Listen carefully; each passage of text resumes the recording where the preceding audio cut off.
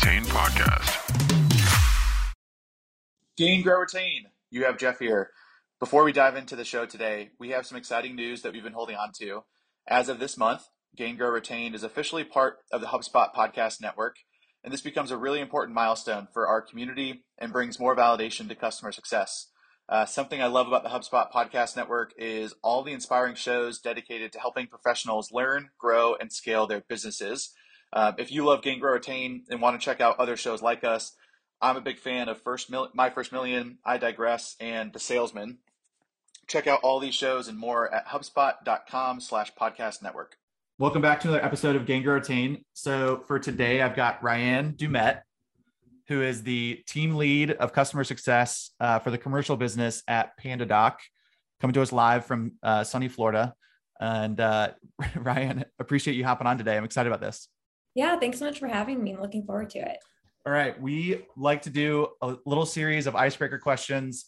You don't know these are coming unless you've listened to previous episodes, and then now you do know it's coming.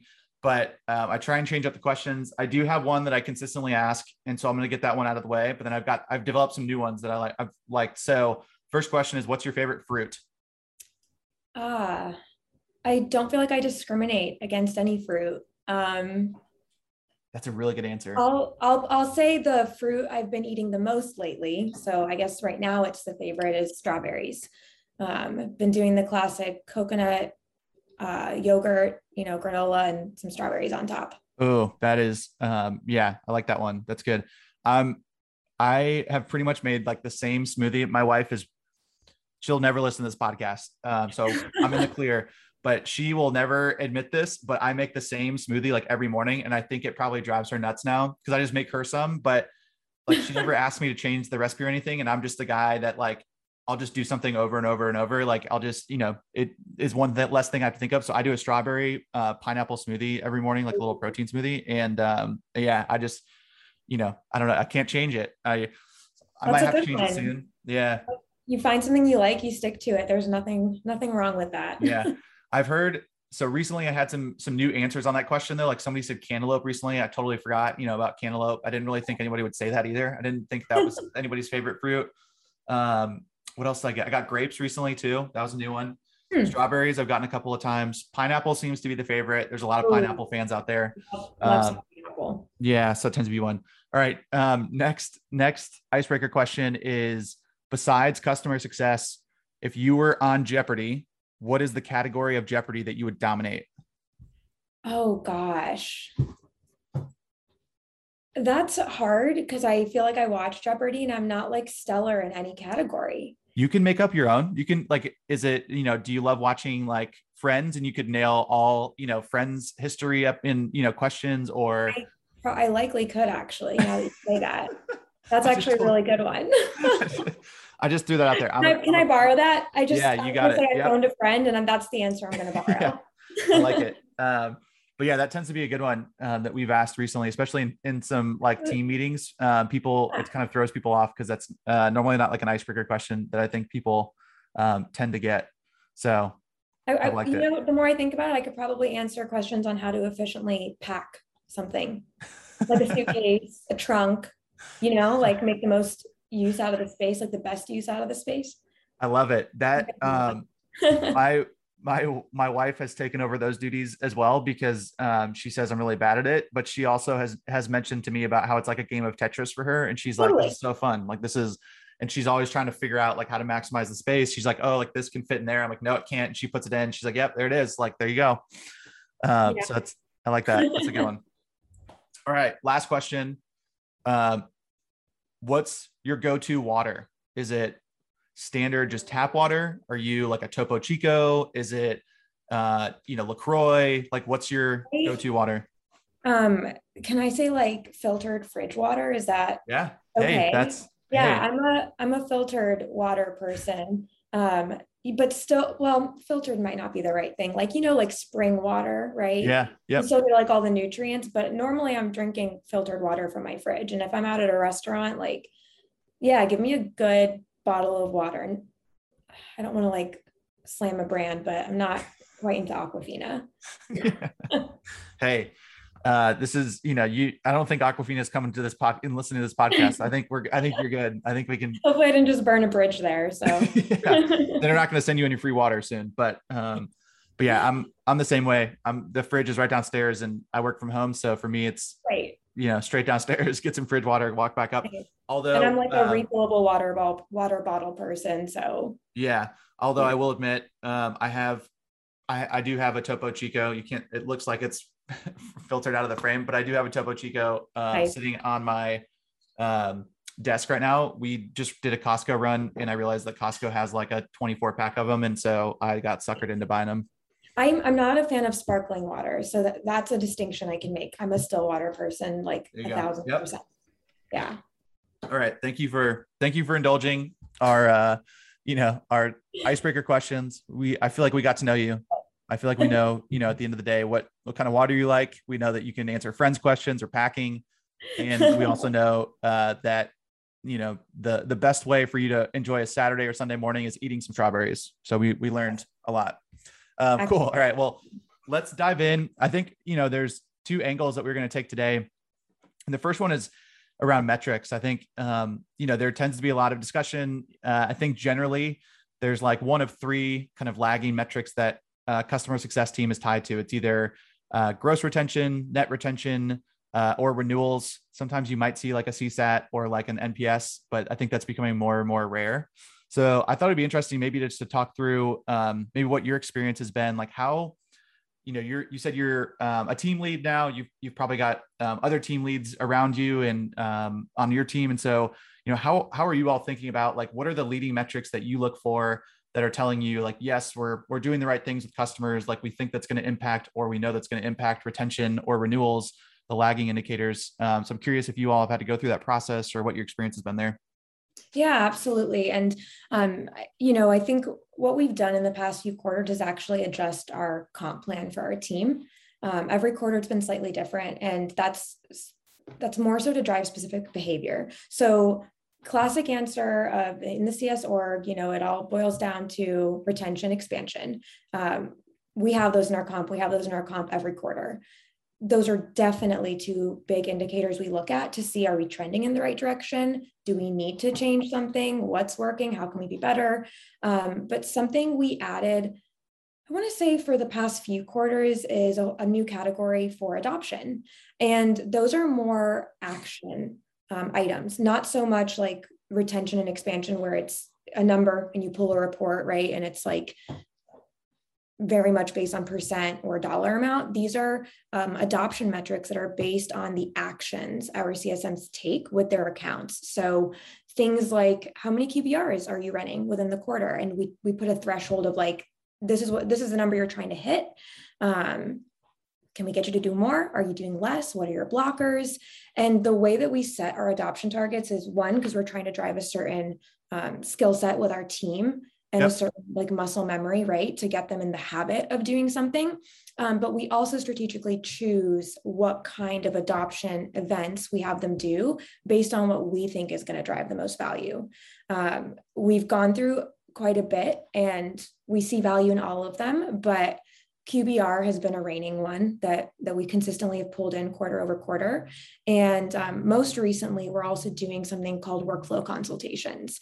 And that's more of the nitty gritty, like getting in there and really deep diving into, what does your workflow look like? What are your teams that are using it? Talk me through point A to point Z. Where does PandaDoc fit into that process? Not just getting centered on only the PandaDoc workflow, right? It's like, how does this factor into your entire organization? Like, where do we come in?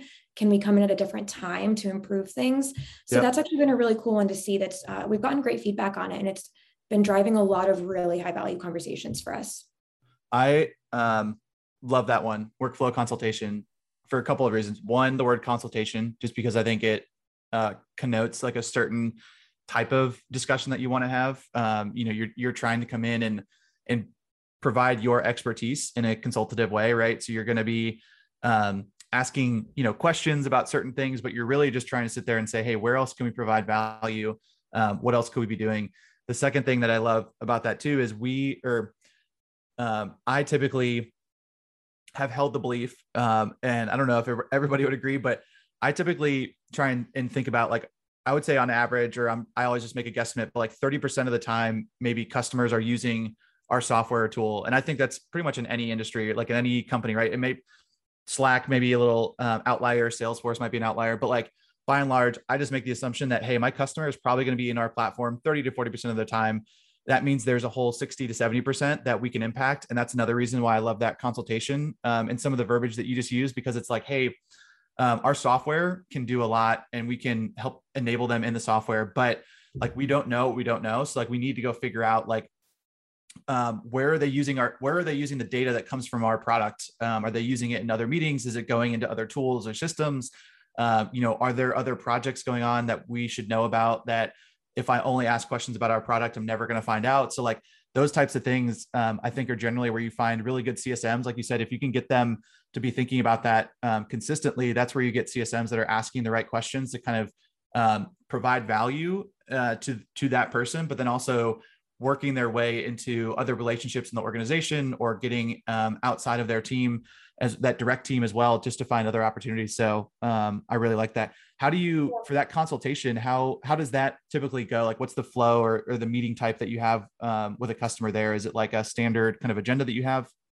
Yeah. So what's great about a lot of our conversations, and a key way we've been able to scale having these high value conversations across all of our CSMs and a lot of our customers, is because our decks are built in PandaDoc. So we're actually leveraging our own technology, which is great because it's another way to show that, hey, you're using our software on the sales side, but we use our software in every department. And here's an indirect way of showing you that, right?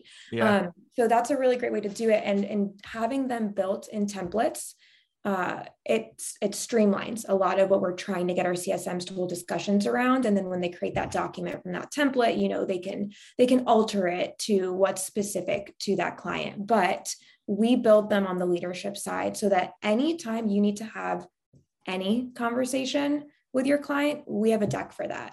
So it makes the prep time for a call much more efficient. When I started out, I was sometimes spending 2 hours, 3 hours prepping a QBR, for example, not because I didn't know my client. It just took so much time to gather the high value metrics and data I needed. When we rolled out these templates, and it was, quite a project, it took me 3 minutes to prepare my decks. That's wild. I was just, oh my gosh, I can get on so many more client calls now, right? So we've taken out a lot of the legwork and the prep. And in doing that, when we ramp new hires, they already know how to start having high value conversations because the deck's kind of like the guideline for that. Yeah. So it fosters really good habits from the get-go. Yeah. I think the other thing too about eating your own dog food, so to speak, is probably that you can also like slide in and out elements of a template, right? So if there's something, it drives a lot of consistency, right? So we know customers are getting a similar experience, even though there's probably going to be a different delivery person to person, at least it's the same content potentially on the slides, or at least it's presented in a manner that's going to be consistent, not only customer to customer, but then month over month or quarter over quarter. I can, make sure that it's consistent in, what we're delivering. So I love that too. It also helps us make sure that we're gathering the same data points, right? Yep. So that we can start looking at analytics and reporting and having like a good baseline of enough information rather than scattered information everywhere, different data points. So yeah. The other thing that you had mentioned too, which is interesting, and I think, again, I think this is maybe an evolution of what you're seeing in customer success as well, is that you said like, you're taking out some of the legwork, like the power of using tools and automation and things behind the scenes, right? Is that you're making your team's time more effective. And so if I can reduce the time it takes to have, or prepare for a QBR from 2 hours to 15 minutes, like think about, that means more customer calls. That means probably more preparation or better preparation. So instead of just preparing slides about that customer, maybe I'm preparing better questions. I'm going to do more research on them as a business. So there's, you can use your time more effectively. So that's another thing too, that I just think sometimes maybe goes under the radar, is that sometimes you think I have to automate everything to my customer at the end of the day, right? Like, oh, I need to get these emails out the door. I need to have trigger points that, send automation into the product. And those things definitely will help over time. But internally, like there's some really easy stuff that you can do for your team. And if you can help open up their time, that means their book of business can be, they can manage it in a better way, which I think sometimes just goes under the radar. It just really helps the CSM focus on the story and like uncovering pain points, right? So instead of them being worried about how am I going to, like, where do I go to get their adoption metrics? Or we have something we call the WISE framework, and it's metrics that we use. Now I just spent 30 minutes collecting WISE metrics, and it can kind of disrupt your thought process as well. So now what we've done is we've streamlined how you get all that data so you can actually take your prep time to analyze it. What are you seeing? What points do you want to take to your client, and then have them validate that what you think we're seeing on the reporting side, is that actually a pain point they're seeing on their end? Do they not care about that metric? What do they care about? We have like 20. So let's go ahead and narrow it down and make sure we're reporting on the things that matter to them. It makes for a much better conversation, and also storyline. Metrics are dense to look at, and people don't want to sit there and have metrics regurgitated to them. They want a story out of it so that they can portray something actionable, right? Streamlining so much of that internally allows for us to do that better. Yeah, I think the other thing that you just hit on too that, again, kind of goes by the wayside or goes under the radar maybe, is the analysis part. I can't tell you how many times I've sat in a meeting and it's literally like, I'm looking at metrics on the slide that, you don't need to read them to me. I can read them myself. B, like I could probably go pull those out of the tool myself as well. So are those really the best things to be presenting?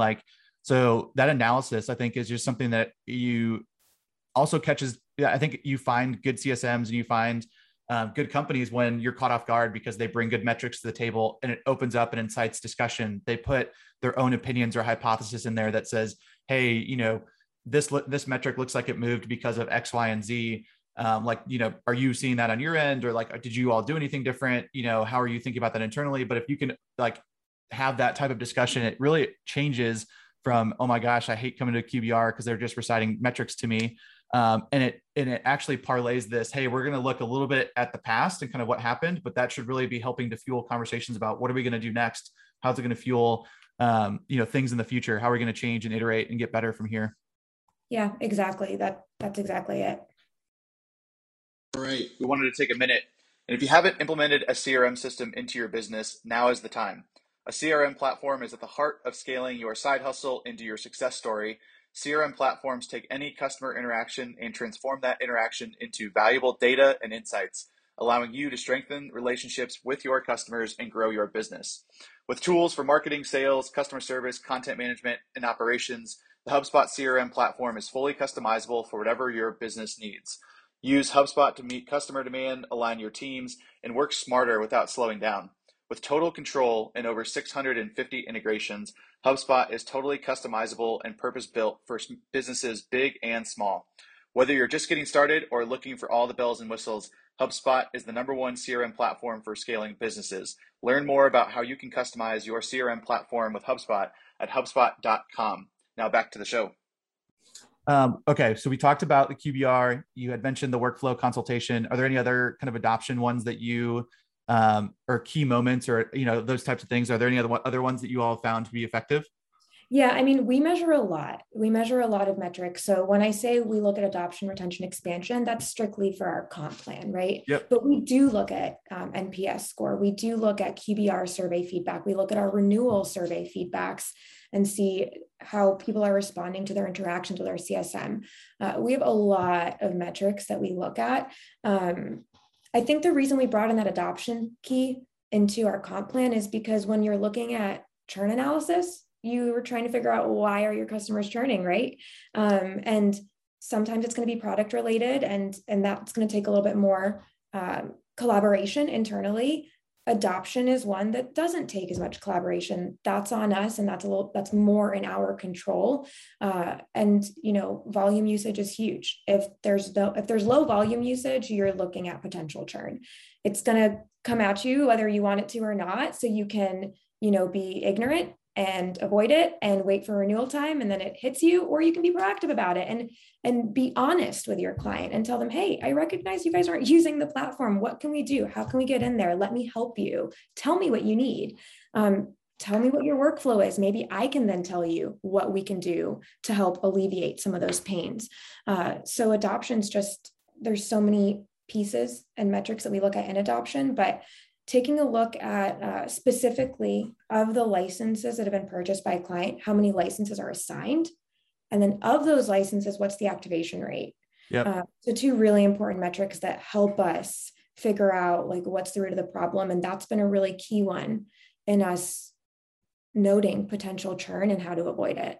Yeah. I've started calling some of those like intervention moments where it's like, hey, you're clearly not, at the level of adoption that we'd expect at the moment where you are. We want to have this intervention, and like we want to make sure it's like a stark conversation, because we don't want you to not be successful. Like if you're not successful, you're going to churn, and that's an indication on us. That means you're not getting success. So like we're trying to help. And so I think we've found that having some of those stark conversations, like you said, like earlier in the process, to say, hey, this is already heading down a red path. Like we don't want you to just keep kind of bumbling along for the next 2 or 3 months. Like we'd rather just hit it on the head right now. Like let's have a start conversation about what's happening.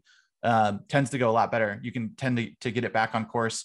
I think, sometimes it might be scary to have those conversations with a customer, because you're like, well, we're their vendor, like they're paying us. Like, can I really, it doesn't have to be so frank or stark, but I just think at the end of the day, if you can have that type of relationship with your customer, that's going to speak volumes to you. But calling it something that is going to incite a little bit of like, not anxiety, I guess, but like a little bit of something like, hey, this is an intervention moment. Like we realize that you're going down a wrong path. We've seen that work, and customers respond to that instead of just saying, hey, we noticed you're not using the product, or, hey, this is whatever, but like, hey, this is an intervention moment and we're going to get you back on the path to green. So just as an example, like of what you were talking about, we've definitely seen that before too. Yeah, no, I think it's really important. I think sometimes in CS, people are scared to have those tough conversations. I think especially starting out in their career. And the reality is that customers like transparency. That's really what it boils down to. And as much as we don't want to look at that churn, at the end of the day, the sooner you can understand why your customer isn't adopting, you can start to realize, can you make an impact to change that? Is this something that's out of our control? It's a partnership. As a CSM, you can give so much, but you do need your customer to give something back, because it's software and it needs to be adopted. Just because you purchase it doesn't mean it's this magical solution that's going to solve all your problems. There's some investment, right, from the other side, that they need to put some legwork in there or give you a resource that you can influence to really partner with and make a change. Yeah. You had mentioned something earlier too, that I was curious if you could, you said you send out a renewal survey. What is in the renewal survey? Is it at the time of renewal and you're asking questions about their renewal process, or is it more of like a survey that's about the relationship that you've had maybe over the past 12 months? Yeah, so it's a survey that gets sent out after the renewal has happened, and it actually focuses on 2 things. The first being, how was the process? And then the second being, how was your CSM experience? So that helps us also pinpoint, is the issue with the CSM or is the issue with the process, if we do start to get, not so great feedback. Yeah, there's, so we don't have something like that currently, but I've been thinking more and more. And one of the other things I think would be nice as well is to even try and use that as a moment to understand, especially at scale, if you can, like understand, hey, have you met like the business objectives that you were hoping to, asking a couple of questions again, it's like, hey, we just went through the renewal process. You're going to be with us, theoretically for the next 12 months. So how can we make sure again that we're kind of setting ourselves up for success? And, we're going to have, a CSM conversation soon probably, but how can we get ahead of some of that stuff and just say, hey, answer a couple of these questions. And then the CSM maybe comes a little bit more prepared to that next meeting where we're kind of setting the right tone for the next 12 months, where it says, hey, I know we didn't hit the right, or we didn't hit all of our objectives the last 12 months. Like we want to try and do better. Here are some ideas I'm bringing to the table about how we might be able to do that. So that's another piece that I think we've looked into. Yeah, and some of the questions that you touched on are actually what we address in our QBR survey. So those are the key surveys that go out. We're not just waiting for renewal time to see how you're feeling, right? QBR is every quarter, we're doing a pulse check. So after the QBR goes out, those are those moments of, are your business objectives being met? Do you feel your CSM understands your goals? Did you find value out of this conversation? So those are the 2 key areas where we're asking a lot of the experience questions. Nice. Yeah, I like that a lot. And I think too, I mean, surveys get a bad rap, I think, right? Because it's like, well, who wants to fill out a survey? Like we survey customers all the time. But if you can set it up, I think I've found two things, and I'm curious if you've seen something similar. Like if you can give customers like a heads up, like a real, hey, we're going to send you the survey. Here's what it's for. Here's how long it's going to take you. Here's why we really appreciate if you fill it out. Here's what you're going to get back from it essentially at the end of the day. If you can do that really well, and then if you do the follow-up really well, and I'm not talking about the follow-up like, hey, we hear you, we got your survey, right? But hey, we heard these 3 points. Here's how we're trying to address them. Hey, you're not alone. We heard the same thing from, 1,000 of our other customers, and here's how we're trying to address it. But how can you incorporate more feedback from others and make them feel like they're a part of something? Like that is another way that we've tried to do it. Like one example, we send out our NPS on a rolling basis. So essentially we send out NPS surveys every single day, theoretically, but you can only get it twice a year. And so that rolling cadence allows us to kind of consistently get data. And the reason why we did that was now on a quarterly basis, we actually send out like Jay, our chief customer officer, records a video and he goes through and kind of aligns, hey, here are the 2 to 3 major themes that we heard, and here are key projects that we're aligning to those, and sends it out. And our participation rate in our NPS has steadily gone up as we've done that.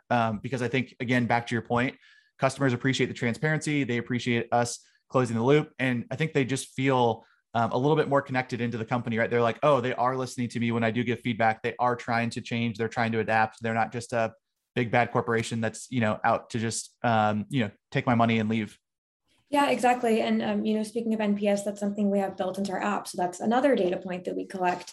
But what we do take feedback very seriously, and we appreciate when someone takes the time to leave it. So actually at a leadership level, if someone leaves not so great feedback, the leaders actually reach out directly to the client and chime in and say, hey, we saw that this is the feedback you left. What did we miss the mark on? And we do make it very action oriented. And there's been some really great moments where we've been able to not reconnect, they've already had contact, but just kind of like reframe the partnership with their CSM and like steer the CSM in a different direction based on that feedback. And It's been really nice to hear customers say, thanks. Yeah, I have a call for that set up now and I feel better. Or we're actually going to talk through this more and see what the game plan is. And it's a lot more positive. And I think reaching out at a higher level makes people feel appreciated. It's being fed up the chain, and we're hearing it and we're listening to it. So yeah, that organizations think, oh, when we say that somebody from higher up needs to reach out, like everyone's always like, well, the CEO needs to do it or the chief customer officer. But even customers just appreciate like a team lead or a manager or a director or somebody who is, hey, like I'm in, it's just a little bit more of an influence thing, right? Hey, I know that you're a team lead and that you've got influence with all of your team leads in certain meetings that you're going to be sitting in. I know that my feedback is going to be, heard, and that just comes from a little different place. So it doesn't always have to be, hey, the CEO needs to reach out to every NPS negative responder. Like I've seen companies that try to do that. So I think that's so true. Yeah. All right. There's a couple minutes. I just wanted to dive in because we were talking about it a little bit. You've got yourself like a little bit of a marketing background, or not a little bit, you have a marketing background. And I think there is this tie-in now that's becoming so clear between customer success and marketing more so than ever.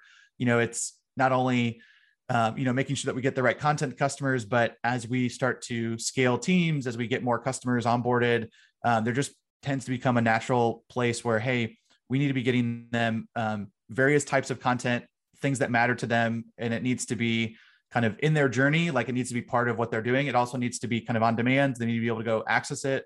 And so I'm curious, we were talking a little bit about it, but like how right now for you all, like how do you all get to influence maybe what content is coming out of the marketing team and maybe going to your customers?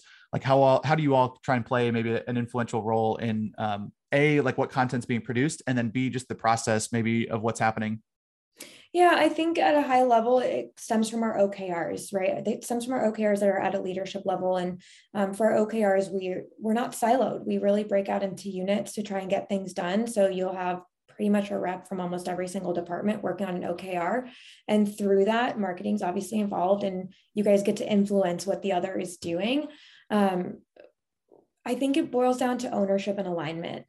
To make sure you can get what you need, it's really important for every department to understand what they're supposed to own And then making sure that you guys have the bandwidth to work on the same things. And I feel that doing that, we really get the assets we need and we get them in a really efficient way. One example being like a webinar that we're rolling out for customer success. It's specifically about using PandaDoc for customer success, for the account management team, for onboarding. And I just think that's such a prime example of how our marketing team is so solid and just really understands what they own in that process. We brainstorm this idea, we get on a call, and then 3 days later, we're looking at a long deck to approve. And it's like, wow, you guys just went after it so fast. And it just builds the momentum for us to want to keep moving quickly. But ownership and alignment, I think, is really what it boils down to, not just with marketing, but with every department. Yeah.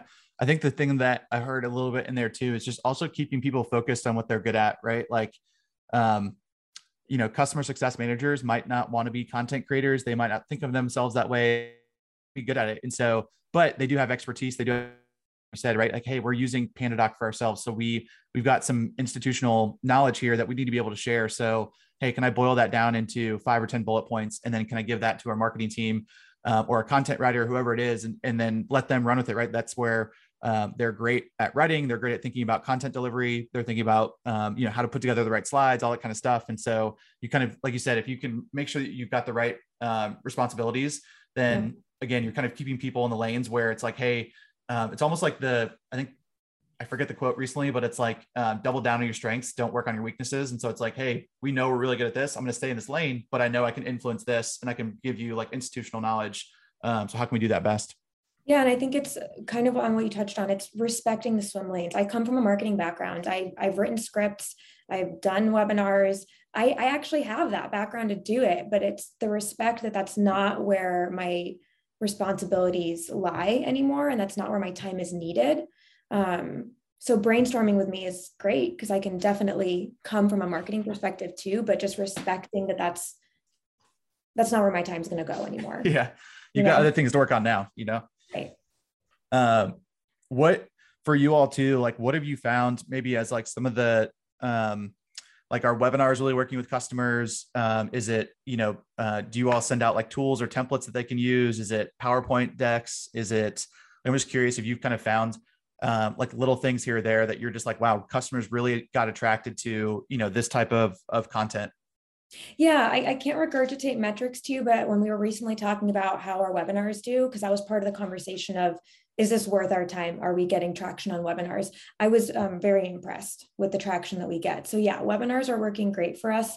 I think the team does a really great job about making them human. So being vulnerable. If we're talking about how we're using PandaDoc and CS, a lot of what we're talking about is how we had a really hard time doing it and how we were having a hard time scaling and why we put so much effort into using our own product for our use case and being vulnerable and transparent about it. Again, going back to like being in CS and your customers want that humanness. So yeah, our webinars work great for us, but we have so many mediums that we do in marketing. You have, your automated campaigns, you have blog posts, you have community forums.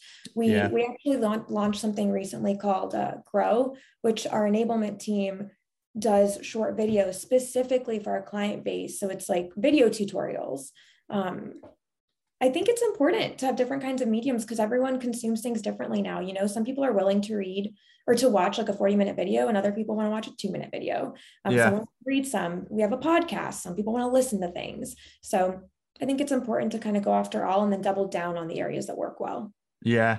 I keep thinking a lot. You want to have something that's 1 minute, 5 minutes, 15 minutes, or 50 minutes. And typically it's like, if you have a variety of those things, like you said, like you're going to find a bulk of your customers like gravitate towards one or two. And then you start figuring out, okay, how do we maybe produce all, but we double down on those like extremely hard. And we, kind of filter out content throughout the others when we have time or we have additional capacity. The other thing that I think, again, I think I've thought about quite a bit just from our community, like from Gain Grow Retain. Like I think the thing that I think about quite a bit because we had to do this in the early days is also like, how do you take one content piece and leverage it in 5 or 6 ways, right? Like how we spent a lot of time putting together this PowerPoint deck. Cool, great. Can I do a Loom video that, is just me in the corner and I'm talking over the slides? Can we then do a webinar where we're asking questions back and forth to the audience? Can I then turn that into a blog piece? Can I then share the deck out? What are all the ways that I can do that? Because then you're also starting to realize too, hey, if we put time into one asset, it's going to be used and leveraged in so many different ways. That's also really valuable for your teams. Absolutely. That's the bread and butter of marketing. How can you make typically a small budget go a really long way? Exactly. And it never, in my marketing days, at least I found is that as much as you would think marketing budgets always go up, it's they don't really go up as much as you think. It's always we need to figure out how to continue to do more with less. It's okay, for another year. Great. Okay. Oh, exactly. And I used to work in an agency. So that was always how can we add the most value without telling our clients they need to spend more? Yeah. The good old days of working in an agency. I'm sure we could tell stories back and forth on that one. Well, awesome. Ryan, it was awesome to do this. I think there's a ton of good little nuggets in here. Like I said, we'll definitely get this out and there'll be a couple of shareable moments, but your chance to be shameless. Where can people find out more about you or PandaDoc? Where can they go do that? Yeah, I'm on a lot of social platforms. So professionally, LinkedIn obviously is going to be the best place to find me. Feel free to reach out. I love answering CS questions. I've, helped people get their foot in the door at PandaDoc if you're trying to do that. And then our website, we're consistently building it out. We have a page dedicated just to CS. So feel free to check out our website, pandadoc.com, and then connect with me on LinkedIn. Perfect. I love it. Well, I hope you have a good rest of your week. Do something fun this weekend. Get outside in the Florida sunshine. Hopefully it's a nice time, and we'll do this again soon. Yeah. Thanks so much. And same to you. Thanks for having me. Hey guys, thanks so much for taking the time to listen to the Gain, Grow, Retain podcast. If you liked what you heard, please take a moment and share the podcast with your friends and colleagues and subscribe. We really appreciate it. Talk to you soon.